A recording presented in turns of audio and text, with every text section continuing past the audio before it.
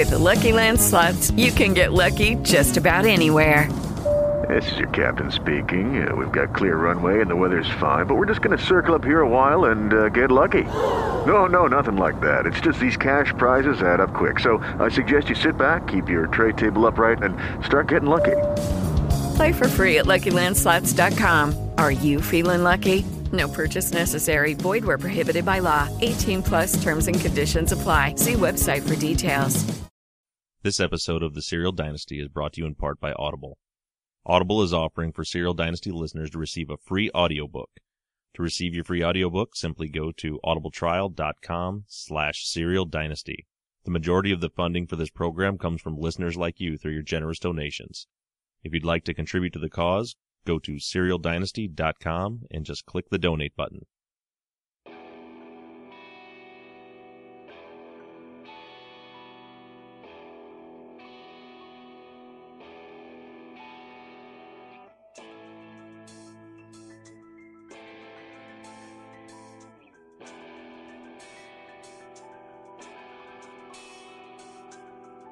Hello everyone and welcome back to the Serial Dynasty. This is episode number 7 and I want to thank you all for downloading this episode.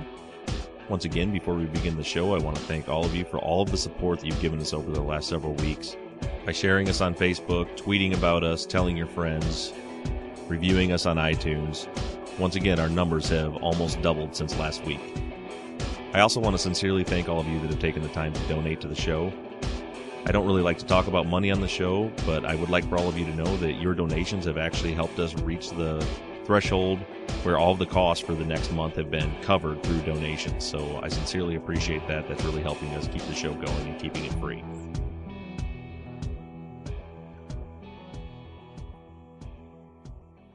All right, now as we move on with the show, this is going to be a much different episode than we're used to, keeping with the theme of this show being listener-driven. Like I've mentioned in previous episodes, the number of emails and tweets are just growing and growing and growing, and it's difficult to read them all on the show. So I thought we'd try something a little bit different today, change the pace a little bit. We're going to dedicate most of the time on the show today to your listener call-ins. So we'll see how this works. Here in just a few minutes, I'm going to turn the phone lines on and we'll see who calls. For all of you that weren't listeners who called in, just forewarning, these calls are completely unscripted. So I don't really know what to tell you to warn you about what's coming, but I'm sure it'll be interesting, so hold on to your hat. Now, before I start the segment of the show where we start taking calls, I want to take a moment to talk about last week's episode, The Suspects. At the closing of episode 6, I walked through a theory and a timeline implicating Jay in the murder of Hae Min Lee, using cell phone records as evidence. I just wanted to make crystal clear, and I think most of you got it, but I have seen some confusion on Twitter and some emails and things like that. People were correcting me about cell phone data and things like that. I just want to make crystal clear that is not necessarily what I think happened. And I'm certainly aware that the cell phone data that I was using in that theory was incorrect. That was by design. The point of that segment was simply to demonstrate the point of how easy it is to implicate someone of guilt of a crime simply based on making up a timeline around cell phone records. That was the only point there. So while I do appreciate all of the input and I do appreciate all of the corrections on some of the data that I used, I hope that for all of you that you got the major point that Adnan is sitting in prison and has a large group of people that are convinced of his guilt based simply on what I did to Jay in that last episode. I also want to take a quick minute to thank the team at Undisclosed and all of you listeners. One thing as we move on with this show that I don't want people to have the impression of is that I'm in some way taking credit for a lot of the information and the evidence that's being presented on this show. While I do have my own theories on the case and I do have my own perspective on the evidence, it's worth being said that nearly all of the evidence that I've discussed on this show has come from someone else. And that's basically the point of this podcast, is this group dynamic where we're all pooling our resources and pooling our ideas. I pull a lot of information off of the source page on the Undisclosed website, the Serial website, Rabia, Susan, and Colin's blog posts. So I just wanted to make clear to all of the listeners, and I'm sure you were all aware of that already, that most of this information is not original to me. Now, the way that I'm looking at that evidence is somewhat original, but even that, a lot of the mindsets that I have and the perspectives that I have does come from your listener emails. I've had my mind changed several times throughout the course of the last couple months since we've been doing this podcast, based on information that I picked up from listeners. So again, I want to thank you all for that. And lastly, before we open up the phone lines, I want to remind all of you to keep this movement going. Keep emailing your thoughts and theories into me at theories@serialdynasty.com. And also to keep in contact with me daily, you can catch up with me at Serial Dynasty on Twitter. All right, enough about me. Let's talk about you. Hello, this is Serial Dynasty. You're on the air. Oh, hey, Bob. Hey, who's this? This is Megan, Smartass534. Oh, awesome. So how you doing, Megan? Oh, I'm good. Wow, I called obnoxiously fast after you tweeted your number. Well, you and one other listener favored it right away. I figured it would be a race. Yeah, true. So where are you calling from, Megan? Yeah. I'm calling from Northern California, Sacramento area. All right, so do you have a question for me, Megan? I do have a question, and so I was listening to Serial again today, and something kind of piqued my interest in episode 11 that's titled Rumors. Okay. About minute 3 into the episode, Sarah starts talking about the different rumors that were spreading around Anon, and she mentioned one specifically that she said was the most incriminating rumor that if it were to be true, this case would be closed, done, like he's guilty and in jail for good purpose. But she never dives into it, and I don't know if you have noticed it, if you've heard it, I've never heard anybody speak of it, but I want to know what that rumor is, and I don't even know, is there a way to even find out, if there's something so incriminating against Anon that could possibly be true, but it was never researched or looked into, is that weird? I think she mentioned later on in the episode that it was when she checked it out, or when she looked into it, that it didn't check out, and that she said something along the lines of that she couldn't responsibly even say what it was. So I think the only way to get to the bottom of it would probably be from Sarah, and I got a hunch that she's probably not sharing. Well, yeah, probably not. And she did say, too, that she tracked down, so she heard it secondhand, and she tracked down the man who apparently was, the source of the rumor, and he was just kind of like, I don't know what you're talking about.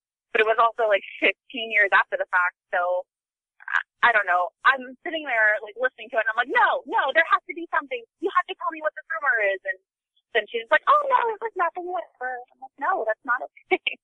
I need to know. I feel like he is guilty or not guilty, but I don't know. I don't know what to think about him. Yeah, there's so much information out there, and I felt the same way about that. And it sounded like she put a lot of time, if I remember correctly. Didn't she say she spent days and she was traveling and knocking on doors, and then finally finds out that it's not true? It had nothing to do with the neighbor boy. It was just a man who was, I don't know if he was affiliated with the mob. But it was somebody that Anon knew back in the day from high school that, something happened at a party that Anon was at, and that's how this rumor got started. And this guy was the source, and then she moved on to talking about how he stole money from the mob. So it was within that same, generalization of the people, I guess. I do remember the rumor and her chasing it down, but as far as I don't know, but, maybe putting this out there, that's, it never fails if I put anything out that either I don't know about or that I'm wrong about. I'll get 15 emails, 10 minutes after the episode airs to correct it. So if I get that, I'll be sure to share it on Twitter or shoot an email over to you. Right, yeah. I mean, of course I did my whole, I'm a detective, I'm going to find it out, and I'm so unqualified to be doing this, but I'm going to try, and I never get in there. But I like to think that I put in a solid effort. Well, yeah, I like to think that all of us, if we combine all of our little nuggets of skills, that we together, the 50,000 of us, make one good detective. Yeah. All right. But that was kind of it. I don't have any theories. No, that's a good question, and this is a great place to get it out because a whole lot of people will hear it. So if anyone knows, they'll find out. And I've got some other sources that I can check into too that might know a little bit more about that. So if I figure that out, I'll be sure to let you know either on the show or an email or on Twitter. Awesome. Sounds good. Great. Well, I got people beeping in. Megan, did you have anything else before I let you go? No, just thanks for the 2 email shout-outs and the response to the email that I sent. So, no, but thank you for just making our listeners feel like they're actually a part of something and not just overlooking everything that we're all contribute, because it makes a difference. No, well, you guys definitely do make a difference. Well, thanks again, Megan, for calling. I'm going to move on to the next call, and I'm sure I'll see you on Twitter. Yeah, sounds good. All right, take care. Thank you. This is Serial Dynasty. This is Bob. You're on the air. Hey, Bob. I was just calling just to let you know that I am totally loving the podcast. Oh, that's awesome. Thanks for the call. An amazing job. Who am I talking to? You're doing an amazing job. Oh, thanks. My name is Sonia. Where are you from, Sonia? I'm from the suburbs of Chicago. Oh, right around the corner. I'm just right around the corner in the very southwest corner of Michigan. Oh, cool. But yeah, you're doing a great job. Keep up the great work. I love that you guys are all looking into this and really feel like a change is coming for Adnan. Yeah, I really hope so. I really think with getting everybody together is going to make a big difference. And, we couldn't do it without all of you contributing. So I really appreciate you guys too. No problem. Keep up the great work, you guys. Love it. All right. Take care, Sonia. Thank you. Bye-bye. So the Serial Dynasty, this is Bob. You're on the air. Hi, Bob. My name is Amy. Twitter handle ASC1018. Oh, hey, Amy. I think I've tweeted back and forth with you a couple of times. We have, and I had emailed you earlier in the week, and not sure kind of where you're going with things this week, but I have a theory. Awesome. Well, go right ahead with it. So, after everything that's come out this week in Undisclosed with the evidence about the burial and all of that, it leads me back to the thought around Dawn, right? Okay. Because my theory around him was that, Hay was obviously very into him. High school girl, kind of head over heels, new relationship, really into it.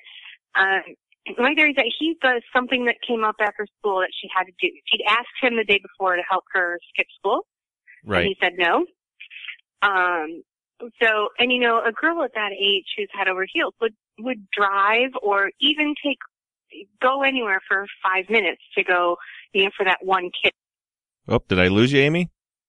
Oh, shoot. I think we lost Amy. Whoops. Oh, there you are. You're back. There I am. Yep, I heard you say that they cut off right after you said that a girl that age would go, drive as far as she needed to just for 5 minutes, just for one kiss. Yeah, if you're that infatuated when you're, a teenage girl. From there, maybe, there are a million scenarios you can go from there as what happened. Did she catch him with someone else? Did he say, oh, I'm not that into you? Lots of things, but could it have been an argument? We know now that there was worse trauma. Could it have started out even as an argument that an accident happened even? And then, did the strangulation come even as to cover something up? Or was it a heated argument where that's what he meant to do? There are a lot of scenarios that can come out of that particular part of it. But when you think about the time of when she was buried and, the part where he's kind of unaccounted for that period of time and wasn't available to talk to the cops until 1:30, which was kind of suspicious all around. Right. It all starts to kind of fit. It all starts to fit together, right? Yeah, there's a lot of speculation around Don, and I can't, if I was investigating this case with the information that we have available to us right now, which isn't much on him, there's definitely not enough there for me to rule him out as a suspect. But at the same time, we just, we're only working off of, what we have from the police at that time. As far as the time, yeah, and as far as the timeline goes, one thing, a lot of people were talking about a quick trip to go maybe see Don or something like that. But another thing to think about is Hay was supposed to pick up her cousin at 3:15, at the Campfield Learning Center. And then after that, she wasn't supposed to be at work until 6 o'clock. And it's about a 10-minute drive from the Learning Center to LensCrafters and then about 20 minutes back to the store where she worked. So if that was her plan, just something to think about, her plan could have been to go pick up her cousin and then go up and see Don. So then that still leaves us with the fact that it appears that she was intercepted before she ever got to the Learning Center, unless she just didn't go there. But then that's a really good point. Yeah, and then you still then have the 1:30 in the morning thing, and we know that she was buried somewhere probably around 11 o'clock midnight. So I don't know. I mean, there's just a lot of questions around Don, but that's the reason that I'm not, deeply looking into him is, and not that I'm not investigating every angle, at least the best that I can with the information that I'm getting from you all, is just the fact that there's not a whole lot of information to look at. And in my mind, I'm pretty convinced that she was intercepted before she got to her cousin's. If she was going to go see Don, just thinking practically as, being that age, it would make more sense to me, at least, that she would go pick up her cousin, drop her off, and then go see Don. She would have a solid hour and a half to spend with Don before she had to be to work at 6. That is a really good point that I hadn't, that really, thinking of the timeline that way, that's something either I hadn't heard or that I have forgotten in time because, yeah, you're right. But, the thing comes around, it is still, and the thing that gets me about the whole thing with him is because of the shoddy investigation around the whole thing, it might be almost impossible to ever prove. There can be lots of circumstances and lots of theory, but how do you go about proving that after all this time when nobody else was ever investigated? Like I said, it might be, I honestly think there's enough to think that Adnan is innocent, but is there, because of the way the investigation was run, ever going to be enough information on anyone else to solve it? Yeah, and I think personally the only way that this thing is ever going to get solved is one of two ways. One, Robbie and her team and Adnan's legal team and, the Innocence Project is going to get the DNA testing done on the hair that was on her body and the brandy bottle and the rope, if that evidence is even available to test. Or I think personally the more likely outcome is that someone who knows what happened that was uninvolved finally talks, whether they're, finally going to come forward. Right. The culprit is not likely to talk because why would they? But there have to be people that know what happened that were peripheral to it that weren't directly involved. And I feel like at some point, kind of my hope with this show is that we have enough people to put enough pressure on or to make it come to public light enough where somebody just finally gives up the goat. Yep. Hope so.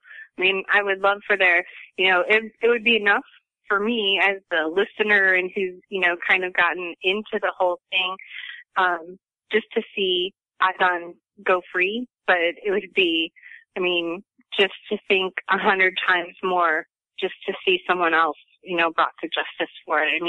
Think about what they've taken away from him and it's just. Well, and from Hay too, and her family, that's. Yeah, exactly. That's, like I mentioned in the last episode, I'm not forgetting about the fact that we need to get Adnan out of prison, because that's priority one. But, the other priority there is to solve this murder for justice for Adnan and justice for Hay and her family.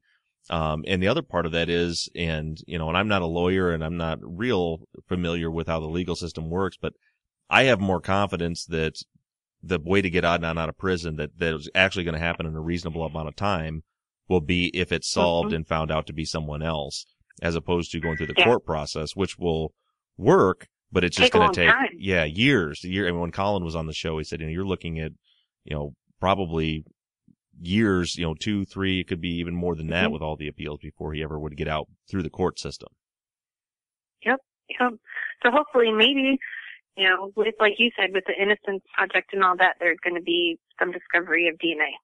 Yep. And there's just so many people with, especially with Undisclosed and even through this show with all the listener base here, there's so many people sleuthing this case right now. It's incredible how much support there is. I feel like if there's something out there, the more people we add to this movement through Undisclosed and through Serial Dynasty, that somebody's going to find something. At the same time, we have to toe the line, like even with the Don discussion, it's like we're talking about these things and I think that we need to and try to figure out what happened, but it's really hard to toe that line because, I don't want to implicate or ruin somebody's life based on speculation. So it's really tricky, to have those conversations and do that. And then also to, put a call out for everybody to help try and solve this murder.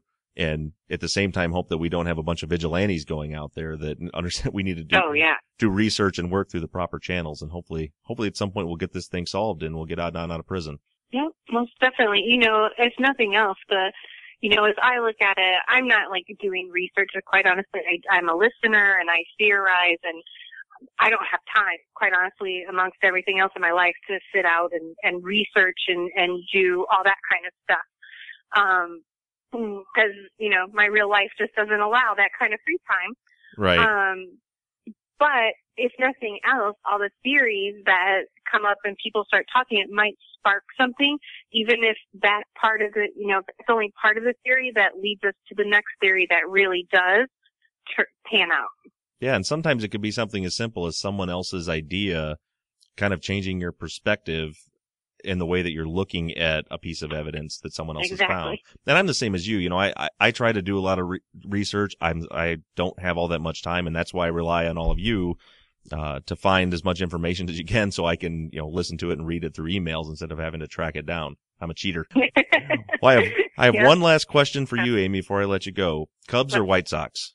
Oh, Cubs. Oh, thank God. And you're a Bears fan, right? Northsider. Right on. Oh, yeah. Yep, and go Hawks.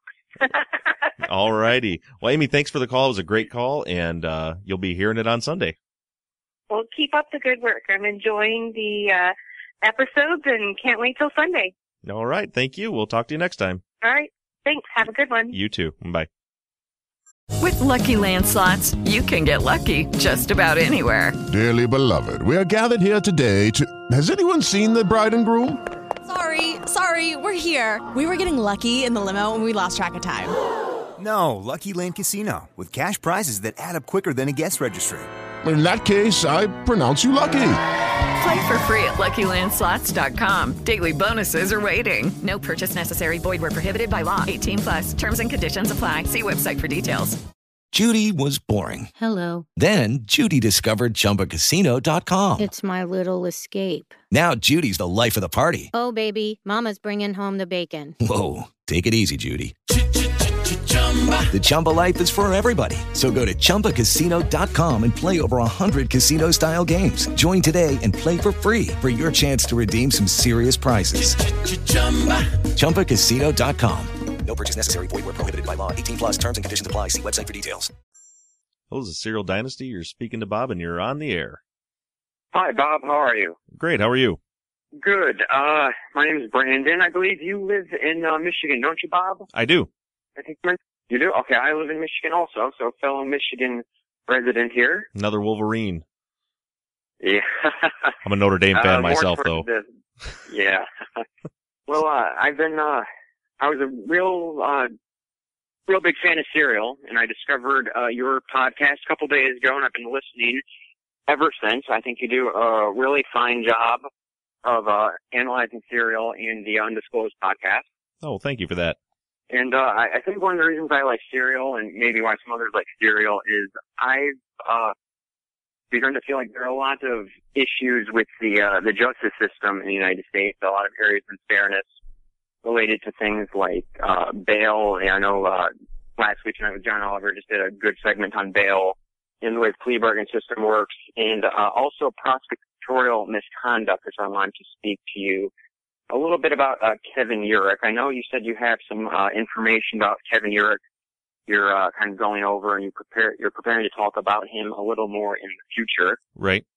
But I recently listened to, I think it was your third episode, perhaps, where you talked about Kevin Urich, how he should be worried that Rabiad Chabri is, coming for him. He should be kind of shaking his boots a little bit. Yeah, that was episode 4. That's episode 4. Okay. Yep. Well, in terms of prosecutorial misconduct, let me preface this by saying I'm not in any way a legal expert or law enforcement expert, but it's something I read a little bit about in the past. And from what I understand, in 1976, there was a Supreme Court decision, I believe it's called Imbler versus Pacman. Okay. Which states that it essentially gives prosecutors immunity in civil suits resulting from any misconduct they may have committed. Oh, really? Yes, and so I did a little bit of Googling to try to find cases I read about in the news in the past, and in the LA Times there is an article from March 30th, the year 2011. Headline reads, Supreme Court rejects damages for innocent man who spent 14 years on death row. This case involves a man named John Thompson who had been sentenced to death for murder, and a private investigator hired by his lawyer discovered a blood sample that showed he could not have committed the crime. He's the wrong blood type. to the person who left DNA behind. Okay. And 4 different prosecutors were aware of this blood sample and concealed it. So he won $14 million in damages in a civil suit, but the Supreme Court of the United States overturned this verdict, stating that prosecutors are immune. There's another case involving a man named Alan Gell, I believe, who he was also exonerated from death row. He was able to successfully sue the city, but the prosecutors he tried to name in the suit, his charges against them were dismissed because they had immunity. Wow, I didn't know that. So, were you able to find any cases where a civil suit was awarded? Yes, I believe so. There was, I found a case where, the prosecutors were, had to face an ethics hearing at the state bar to see if they would be able to keep their law licenses. But, there was a case, I can't remember what it was, I believe it was in New York. The court in New York, a circuit court, I believe, ruled that prosecutors who intentionally fabricate evidence are not immune. Okay, and that... So I believe that's just in the state of New York at this point. Okay, now, and this is... So I guess... Sorry, go ahead. So I guess it probably varies state by state, but Kevin Urick may not be really facing any consequences for any misconduct he may have committed. Well, I think we can, I'm glad you brought that up because I think we can probably get to the bottom of that fairly quickly. There's a lot of attorneys and prosecutors and people involved with the legal system that listen to the show. So hopefully we'll get some response from this after this episode drops on Sunday. Now, in your research, did you find, you said they're immune from any civil suits. Did you find anything that involved them being charged criminally for any of their actions?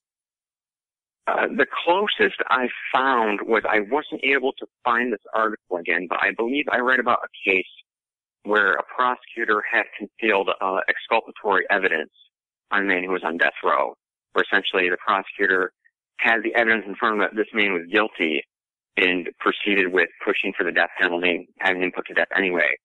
And the man, after he was acquitted and let free, wanted criminal charges pressed against the prosecutor. He wanted to have him prosecuted for attempted murder, trying to say that this prosecutor essentially tried to murder him by knowing he was innocent and wanted to put to death penalty. Wow, anyway, that's an interesting spin on it. That obviously didn't go anywhere. So I do not know of any criminal charges that have been filed. If any of your other listeners have any information on this, and probably a lot of people have better background in this than I and have more details and better analysis, but I don't really know of any way he could really be held accountable, because I do think there's some serious misconduct on his part. I think it's been detailed a little bit in Serial, and I think that just deepened with Undisclosed.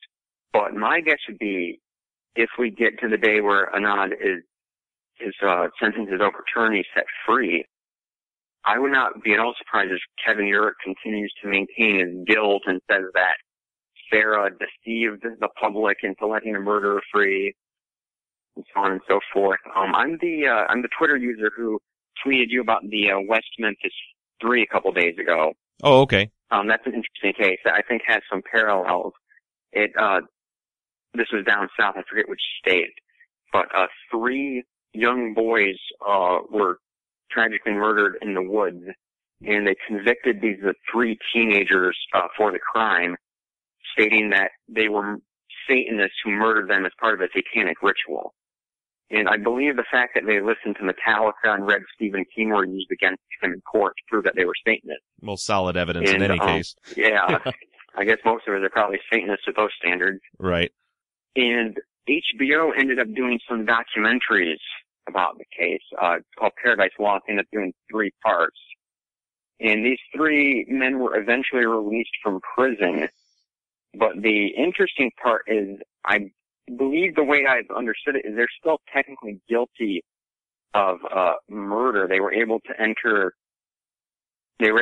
get a new trial in which they were offered to plead guilty again but they would be sentenced to the exact time they served in prison. I believe it was 18 years and 78 days they had to spend in prison, one on death row before being released. So they took the plea, but I believe they still have pled guilty to murder and just have basically a suspended sentence.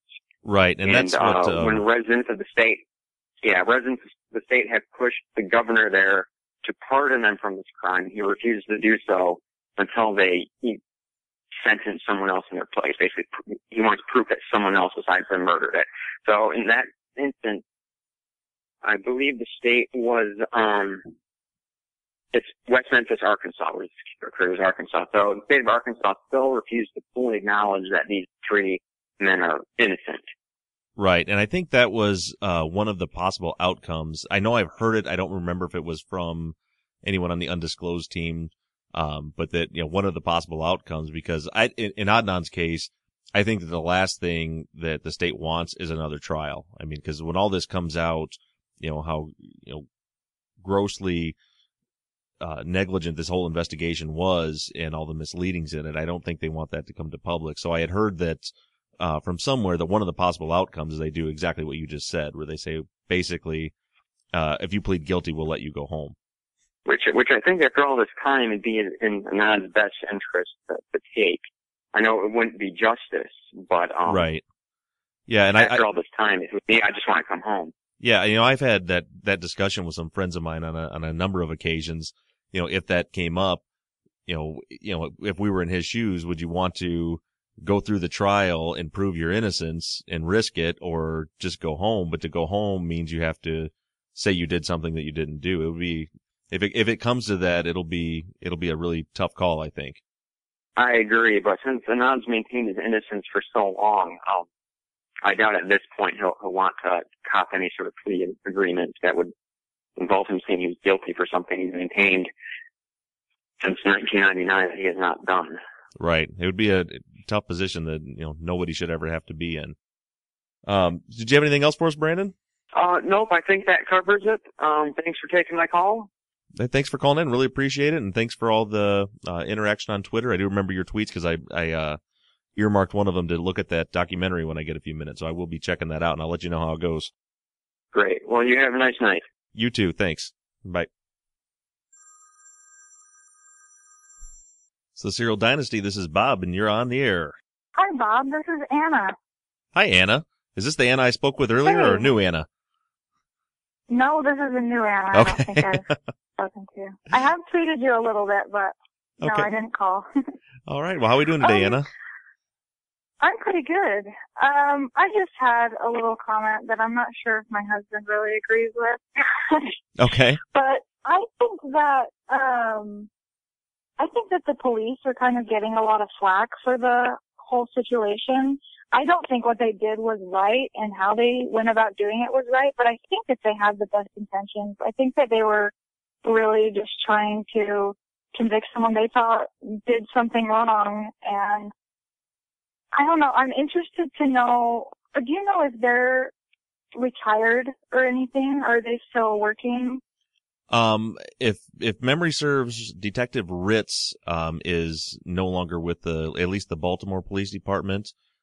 He was named for some misconduct in another case that involved, I believe basically bullying a witness and coercing statements out of a witness. Really? Yeah. Oh, okay. Yeah. I don't know about McGillivray, and I'm not positive on the details about Ritz, but I do know that he I believe resigned after that incident.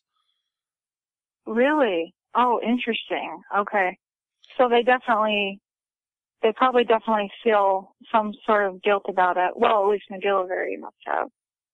Yeah, well, it was Ritz is the one that is not there anymore. But yeah, a good listen, if you're looking for something to listen to on the topic, is This American Life episode called Confessions. It was back. Oh yeah, I heard Susan talk about that. Yeah, and I tweeted the link to it out on Sunday. If you can scroll back through the Serial Dynasty Twitter feed, because it doesn't show up in their podcast feed. It only shows the latest two episodes on there. But if you go to their website, you can listen to it, and it did shed a little light on it. Jim Trainum in that episode talks about a case where he had coerced a false confession out of someone he was interrogating and didn't mean to. He actually realized it later. Something else came up. I don't remember what the details were. But he was actually crusading to get her out of jail, and now is an advocate to change interrogation techniques. So it is possible, I think, for after listening to that podcast, that it's possible to not realize you're doing it and do it. I don't know if that was the case here or not. I mean, I know for sure. Yeah. Well, I guess I can't say I know for sure, but from what I've read and listened to and looking at the statements, it seems very obvious to me that they not only coerced this testimony, but that they had fabricated the timeline. I just don't know what the motivation was, and it's always, possible that maybe it was something along the lines of train him. Me personally, and it's just my opinion, I don't think that's the case, but I have a hard time,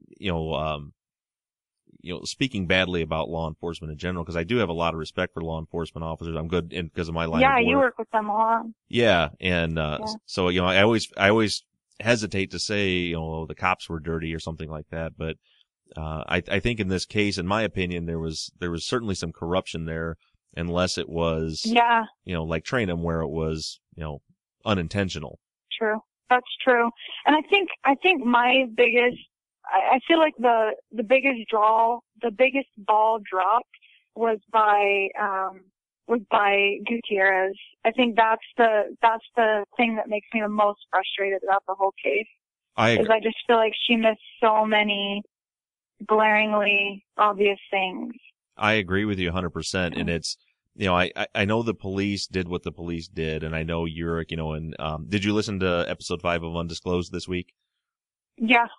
Yeah, where they spoke about some of the just knowingly bold-faced lies that he told the jury, and the way that he questioned the ME about the lividity. He just did it in a way that she didn't come clean about the fact that the body had to have been laying prone for a 8-hour period of time. But I'm with you. The most frustrating part is that all this would have been different if Gutierrez would have done her job. She should have got that in cross. Exactly. She should have impeached these witnesses. She should have conflicted some of these statements that they were making. And it's like she just let it all go. I almost feel like Urich in trial kind of just was taking little steps like, well, I'm going to try to get away with this. I'm going to try to get, and I think it came to a point where he realized she was going to let him get away with anything, and he just went with it. I mean, I don't obviously know that, but I wonder if that's not the case. Yeah. Well, and did you read the article that Colin wrote a blog post that he tweeted out, I believe today, about another case where she kind of dropped the ball on lividity? I did, and I was shocked to see that it was happening at the same time, so she was aware of her mistake already. Yeah, so interesting. It's so interesting. But anyway, those are my main two thoughts. But okay, well, thank you very much for calling in. Where'd you say you were, or did you say where you're calling from? I'm from Utah. I'm from southern Utah. Southern Utah. How's the weather out there? Ooh, it's nice and hot, just the way I like it. All right. Well, hey, thanks for calling in. I appreciate your input. Yeah, thanks so much for talking with us and all the work you do with this podcast. I love it. Oh, great. I'm glad to hear it, and couldn't do it without all of you. You have a great night. Thanks. Okay, talk to you later. Mm-hmm. Bye. Lucky Land Casino, asking people, what's the weirdest place you've gotten lucky? Lucky? In line at the deli, I guess? Aha, in my dentist's office. More than once, actually. Do I have to say? Yes, you do. In the car before my kids' PTA meeting. Really? Yes. Excuse me, what's the weirdest place you've gotten lucky? I never win and tell. Well, there you have it. You can get lucky anywhere, playing at LuckyLandSlots.com. Play for free right now. Are you feeling lucky? No purchase necessary. Void where prohibited by law. 18+. Terms and conditions apply. See website for details.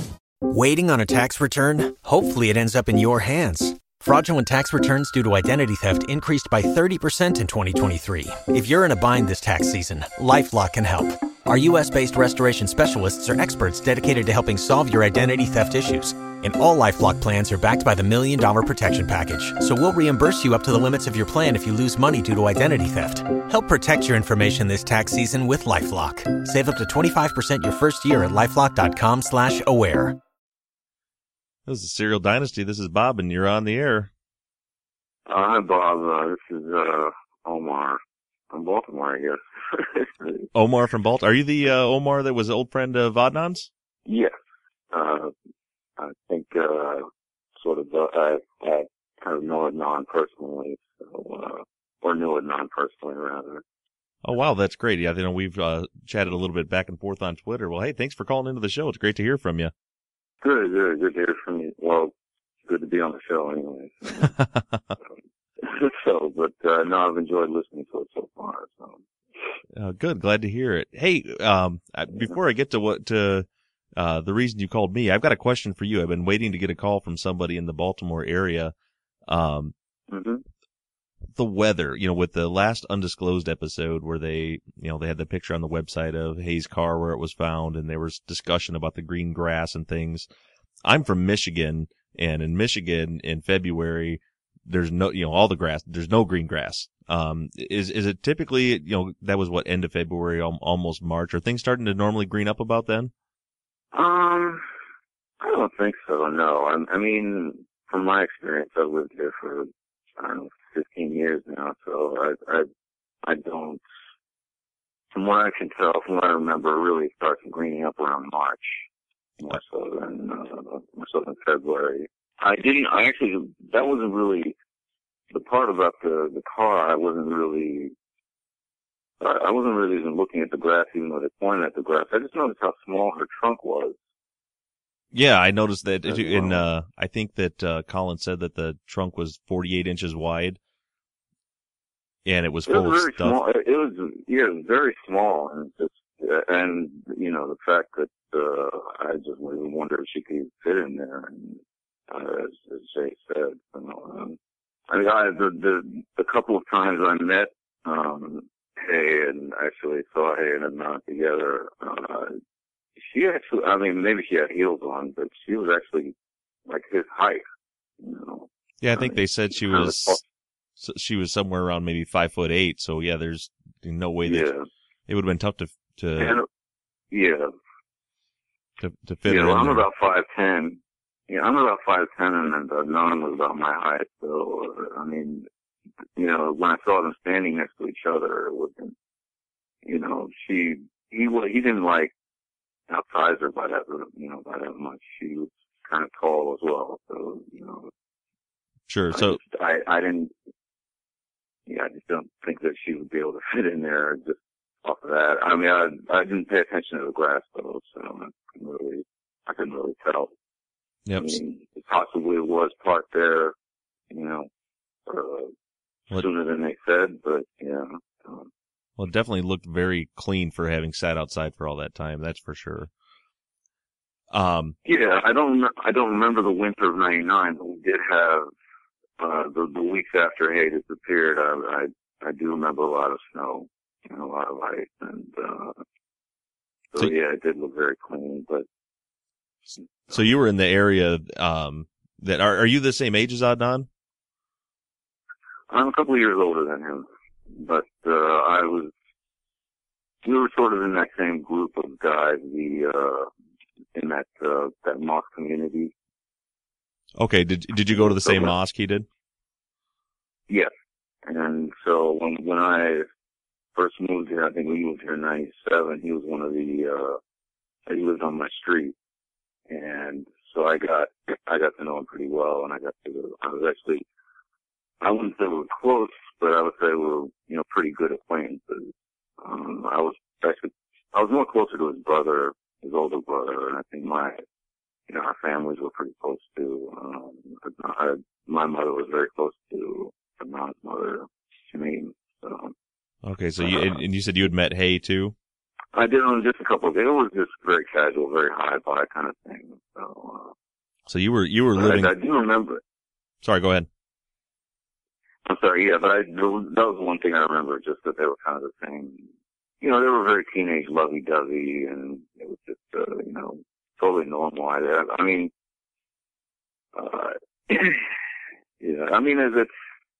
It's one of the things that, it all happened so fast. I just don't remember. And I didn't even know the facts of the case, really, until really Serial, because I lost touch with him after a while. So. Right. You know, just talking to you, I've kind of got this sick feeling in the pit of my chest. You know, hearing you talk about Adnan and Hay as being friends, you know, we get, and I'm sure you've heard on all the podcasts, you know, we get so into the case and the evidence and stuff. It's easy to lose track of the fact that they were real people with friends and family and stuff. And it's just, it's just making me sad to think about these, you know, these two teenagers that really both lost their lives. Yeah, and I think one of the things, you know, I think a lot of us, I don't know, did you watch that Google Hangout with Pete that I think Rob had posted? I don't know if you saw that or not, did you? You know, I saw the link come up, but I haven't had a chance to watch it yet. Okay. Well, a lot of us, and I was on there too, but a lot of us, you know, all sort of had the same, you know, takes on it in the same kind of relationship with Adnan, where we were just, you know, we were around each other a lot, and we were playing, you know, we were sort of playing ball, seeing each other on the weekends, you know, just teenage high school stuff, you know, like some of us were 20, some of us were 18, he was 17. But, you know, he just never, even when it happened, I think a lot of us were just kind of shocked. And, you know, even when the arrest happened, you know, I still remember getting that phone call from one of our mutual friends that, you know, he'd been arrested. And I just saw him the previous day, you know, that he got arrested. He just, you know, we just talked for like 5 minutes and went about like nothing happened, you know, and so. So was he just shocked when well, I mean, I guess you weren't there when he got picked up, but based on what you knew, you know, from talking to him the day before, it certainly didn't seem like somebody that thought he was about to be arrested, huh? No, he just, the joke was he came up and he said, "Hey, I just realized your initials are OJ." and then, you know, as a joke. I mean, Adnan was a real jokester type of person. You know, I had never seen him serious about really anything. I think the one serious conversation I ever had with him was, "Hey, do you ever think you'll be religious?" or something like that. You know, him asking you or you asking him? Yeah, him asking me, and I was like, I don't know, maybe. And he was like, "Yeah, it's kind of difficult," but you know, he, like a lot of us, like a lot of guys our age, we just didn't take that sort of thing seriously. And I mean, when it came to religion, we sort of paid it lip service. So, and I thought one of the things that really bothered me about the whole thing was how that got turned against him. Yeah, you know, the prosecution making the case that, you know, he had given up his faith for her. I mean, did you get that impression from him that he was that into his faith? Because I think of myself, you know, because I'm a Christian on my side, but at the same time, when I was 17 years, you know, I went to church, but it wasn't stopping me from doing all the stupid things that I did when I was 17. You know, I mean, he was just like any of us. We paid it lip service for our parents, you know, and we went and, you know, we went to the mosque on Fridays, and we all, you know, were around our parents on occasions, and we played the part. But, you know, once we were among ourselves, we acted differently.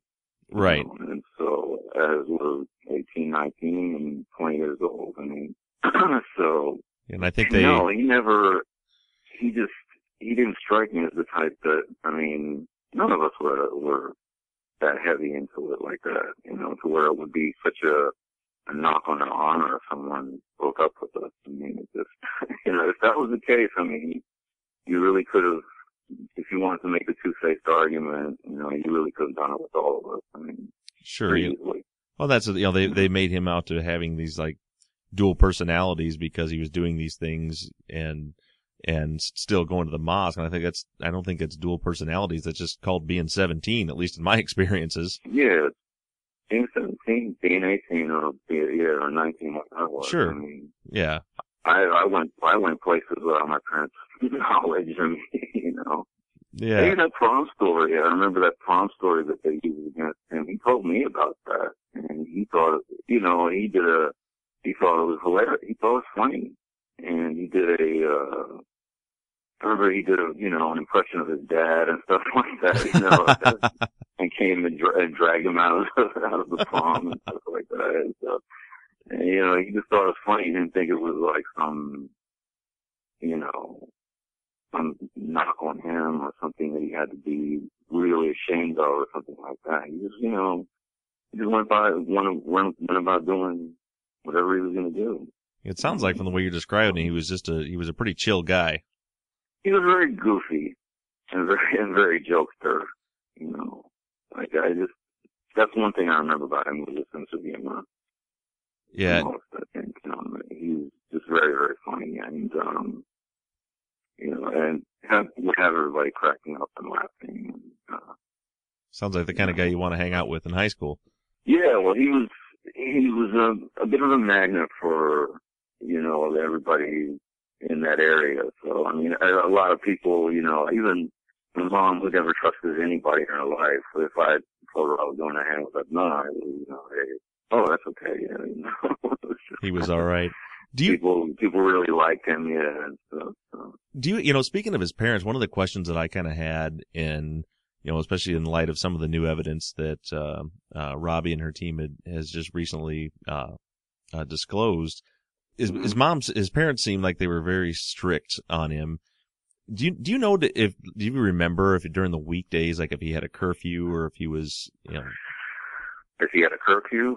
Yeah, thinking back to the day of Hayes' disappearance, it seems that the body was buried at, 11, 12 o'clock, somewhere in that hour. And it seemed to me, just from what I had heard about his parents being as strict as they were, would they allow him on a weeknight to be out running around at midnight, if he wasn't home? I highly doubt it. I mean, you would hang out, but it was not, very rarely were you out that late at night. Without your parents phoning you or calling you or trying to look for you. You know, that was the way our community was. I mean, my mother was like that too, where if I wasn't home by a certain time, like 10 or 11 or something, the phone would start ringing, but. Yeah. And I don't think that's even specific to that community. I mean, even for me, my parents were pretty far from strict, but on a school night when I was a senior in high school, I needed to be home by 10 o'clock. Yeah, well, in particular, it was during the month of Ramadan, and during the month of Ramadan, you were just, you were around the mosque a lot. I mean, you would still be, you could still not fast or whatever, and just, pay lip service to it, but you would be around more because, everybody was it was a time that you would see more people going to the mosque. And I think you would go there as well, and I would have to go there as well. So you didn't happen to be at the mosque that night, did you? No, I didn't. No. Actually, I only remember this because it was January 31st, 1999. It was my sister's reception, the wedding reception, and Don came, and we were together the whole time, which was, a couple of weeks after Hayes' disappearance. Right. And he never, I mentioned to him, how's the girl? And he said, no, we're broken up and stuff like that. And so he was just acting normally, and, I only remember that because that happened to be the day of the Super Bowl. Oh, okay. And, my sister's wedding reception was on the day of the Super Bowl, so it's just poor planning. Was busy. Everybody was busy checking their watches. So. Right. Now, can you tell me a little, just, and you have kind of already, but just, I'm trying to think of the person, Anand, that's sitting in prison now. Back in those days, I know you said he was goofy, he was a jokester. He seemed chill about it. I mean, did you ever know him to have, overall his general personality, what I've heard or read and things online a lot were that he was just a very caring person, and he was nobody ever said that they ever suspected him of any kind of a mean streak or anything like that. No, we would, we would play basketball a lot. It was the thing we did, at the mosque and everything like that. We would play basketball a lot. And, as, being teenagers, you get hot-headed, you start throwing things. I never saw him do anything like that. You know, I mean, I would throw things if we lost the game or something like that. If we lost the game or if something went wrong, you know, being hot-headed and everything like that, I was, you know, mad. But I just never saw an anger streak in him. And if ever there's a place to bring it out, it's on a pickup basketball game. I think I've bounced or pickup. Yeah, I bounced a basketball off somebody's head one time. Yeah, or even football, or just I just never saw. Yeah, I just never saw that any sort of side to him, like that he could get,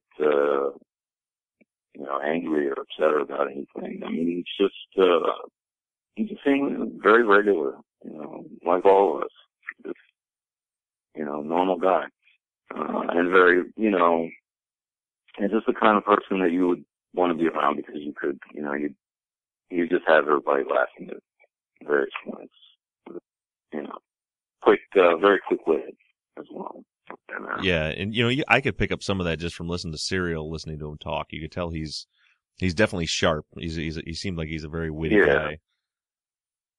Yeah, he's very and just funny, very funny. Who have just he had that sort of I guess you can kind of fit him out. I mean, if you want to look at this from the guilty angle, you can kind of see him as being, you know, that using that charisma to manipulate people if you want. But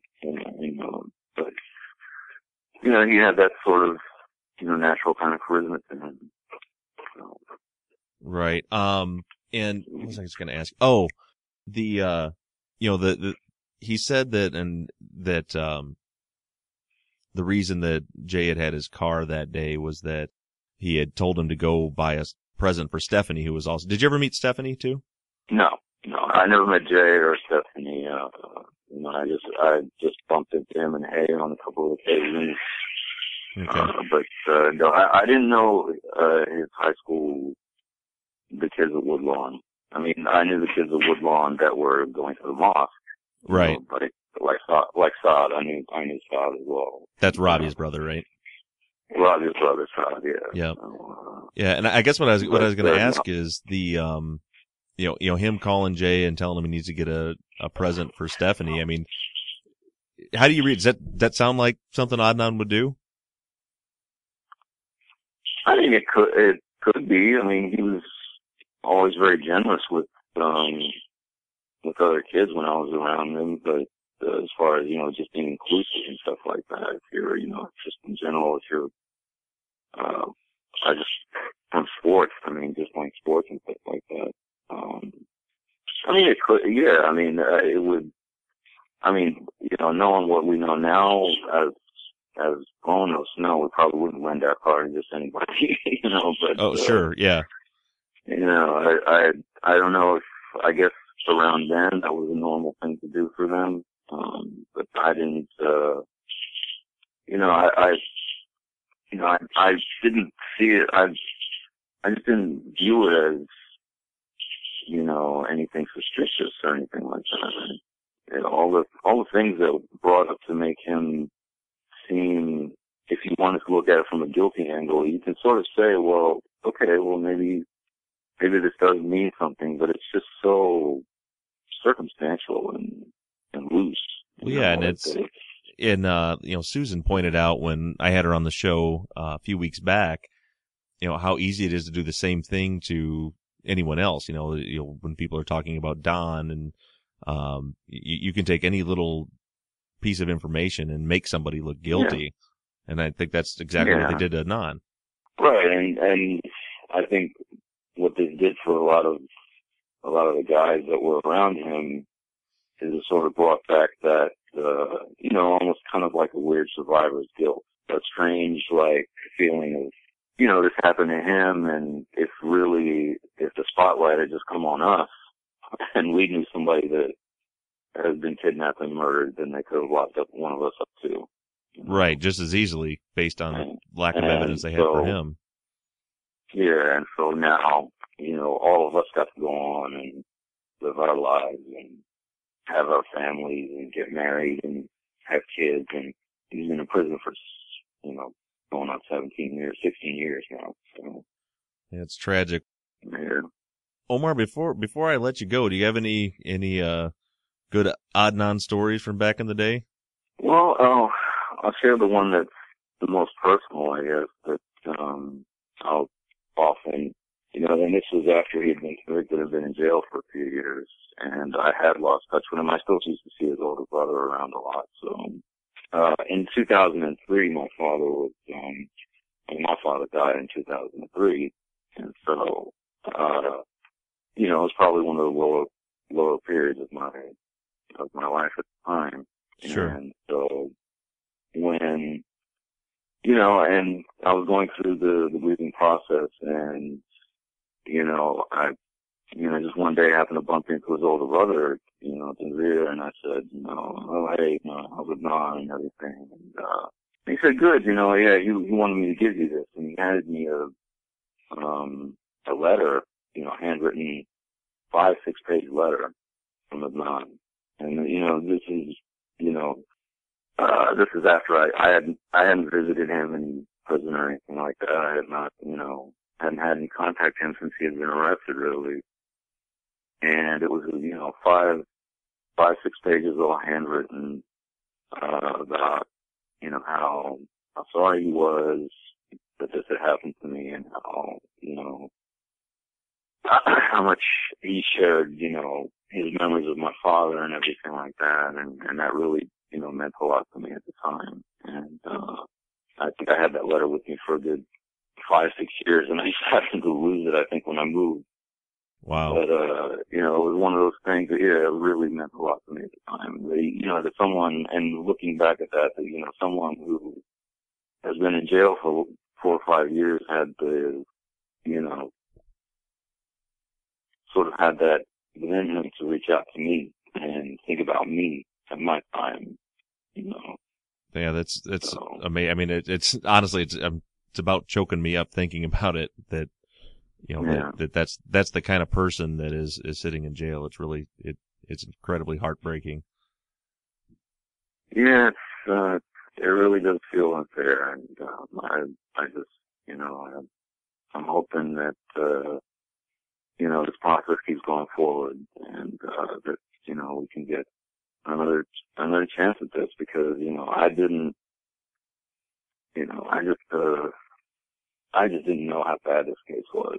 I really didn't. I remember talking to about his older brother about it at the time, and I didn't really pay attention, but I said, what's the evidence here? And he just said, well, it's somebody who claimed that he helped bury her, but he can't really keep a straight story. So I just took that at face value and said, oh, okay, so obviously he must be innocent.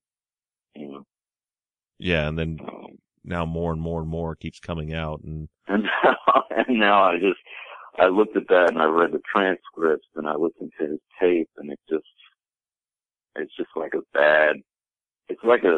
felt like a 6th grader reading lines or something.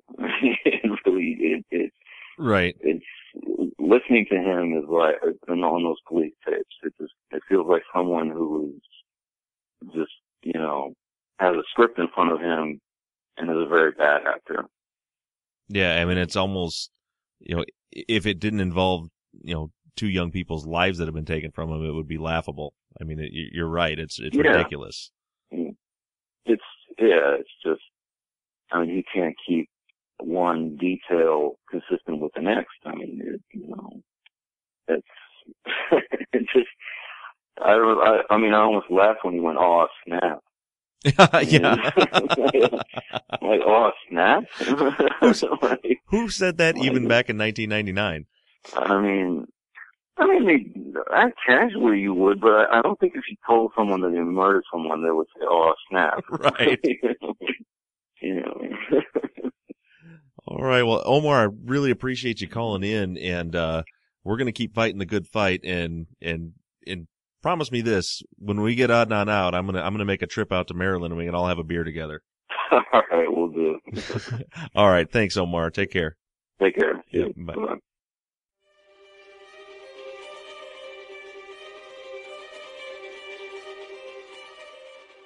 I I can't even begin to tell you all what a great experience that was for me to be able to talk to all of you.